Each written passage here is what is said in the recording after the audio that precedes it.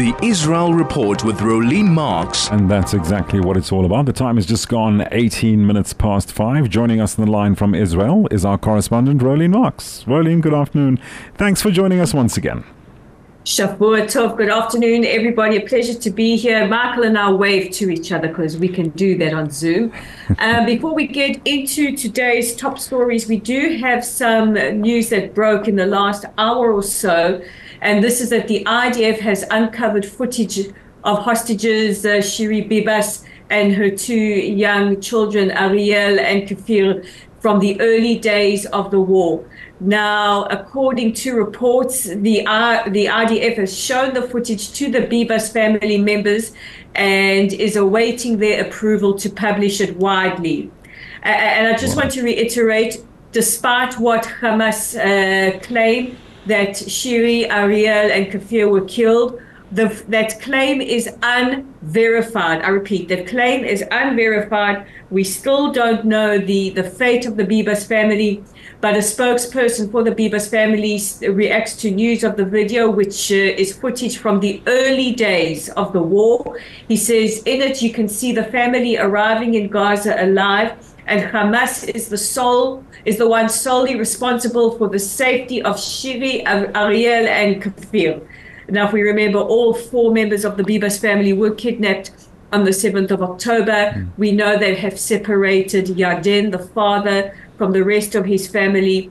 There was that horrific psychological warfare video released a couple of months ago where Hamas filmed themselves telling Yarden that his family had been murdered. Once again, that is not verified. We still don't know the whereabouts or the fate of the Bibas family.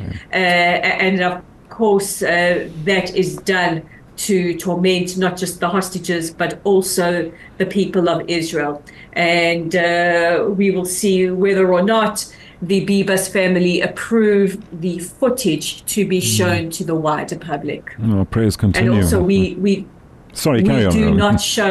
we do not show footage of we don't show Hamas videos. When Hamas release videos, we will not contribute to the psychological trauma of our citizens. Our prayers continue from this part of the world, Rolene, hoping for the safe return of the hostages and the end to this horrific war. Rolene, earlier on, we were chatting about this United Nations top court, which opened today. Hearings on the legal consequences of Israel's occupation of Palestinian territories, with more than 50 states due to address the judges. This came about pretty sudden. Or did it? You know, it suddenly sprung up. So these hearings are underway. I'm going to read you the statement which the court released to those present in the courtroom today. This is a statement from the Prime Minister's office. And it says that the State of Israel does not recognize the legitimacy of the ongoing proceedings.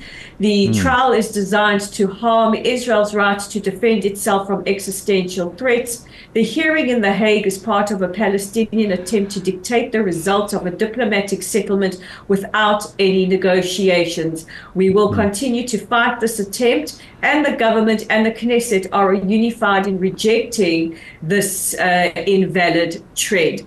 Now, we saw last week an article in the Washington Post saying that the United States and several other countries would unilaterally recognize a Palestinian state. This has been roundly rejected by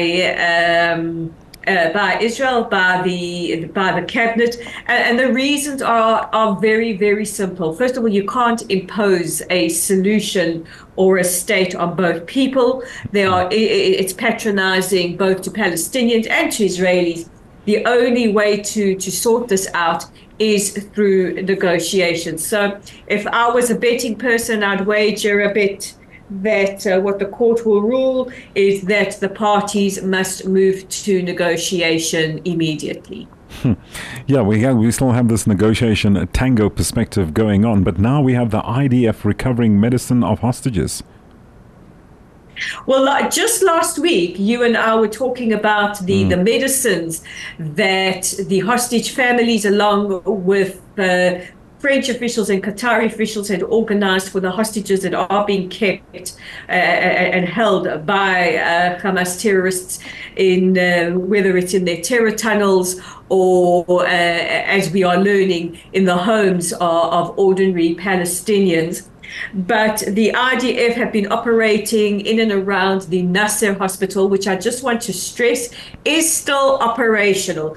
Regardless of reports coming in from the New York Times and others saying that the hospital is not operational. It is operational. Our forces have not disturbed the patients or the medical personnel there. But what we have done is we have arrested many Hamas operatives wearing medical clothing, posing as medical personnel, and we have eliminated terrorists who just yesterday fired towards southern communities the day before yesterday, which would be, I think, Saturday. I've lost time, Michael. Sure.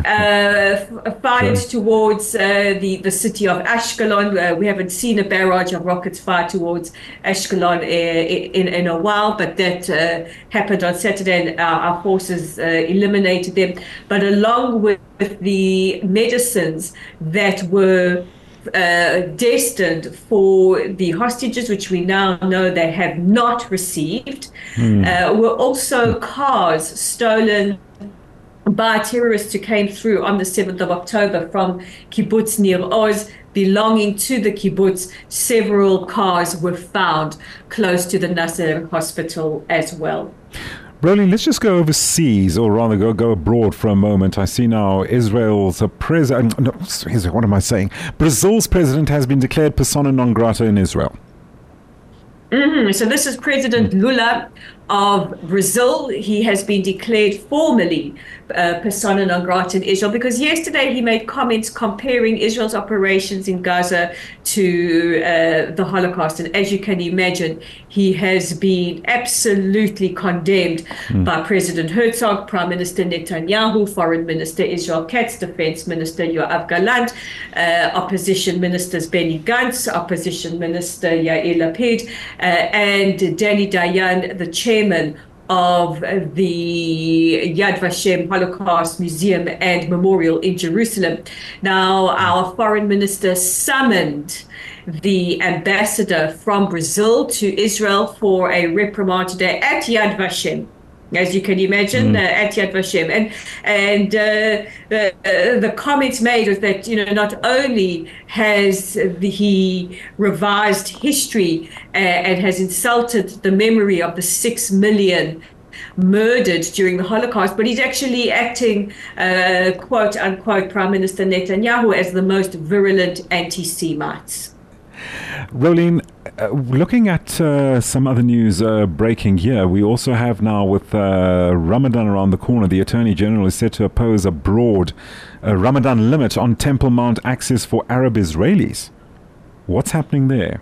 Well, this has become a controversy, a flashpoint at the moment. The Security Minister, Itamar Ben-Gvir, I'm sure you're all shocked to hear that, he proposed that, according to his belief, there should be restrictions on access to the Temple Mount.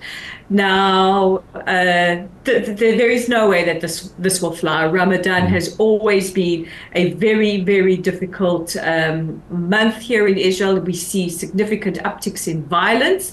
And the Prime Minister has said, no, Ramadan will proceed as usual. There will be no restrictions to worshippers going up on the Temple Mount. And, just to remind Minister Ben-Gvir that this operation by Hamas was called Al-Aqsa Flood, in reference to the Al-Aqsa Mosque. And, there is no way that Israel will want to do anything to disrupt the status quo on the Temple Mount. Rolene, I know I'm bouncing here and there. Let's just go back overseas just very quickly. Bounce away, my good friend. Let's just go overseas very quickly. And we had this over the weekend. This imam reciting a Quran at the Belgian parliament calling for the kidnapping of Jews. Well, it's a genocidal call. So why is this not tackled? That is a good question. I think if we can send in a request to the office of Zane Dango and Lady Pandor, this is in Parliament. This is definitely a call for genocide. But then I'm sure because they were spotted saying from the river to the sea, which is a call for genocide as well, they probably will give that a wide berth, Michael. I don't think we should bet any money on the Lady Pandor and Zane Dango, doing anything about calls for genocide against the Jewish people, seeing the Lady Pandor participated in them herself. Rolene, sorry, I must ask this question very quickly. How do things look on the northern border at the moment with Lebanon? Because Hezbollah has been in the limelight recently. It's a good question. Sorry, carry on. It's a good question. There has been an exchange of fire today. Israeli Air Force striking Hezbollah targets in the south of Lebanon. But we don't really want to open up another front, but sure, we are prepared should that open up, and we have to deal with the problem of Hezbollah in the north.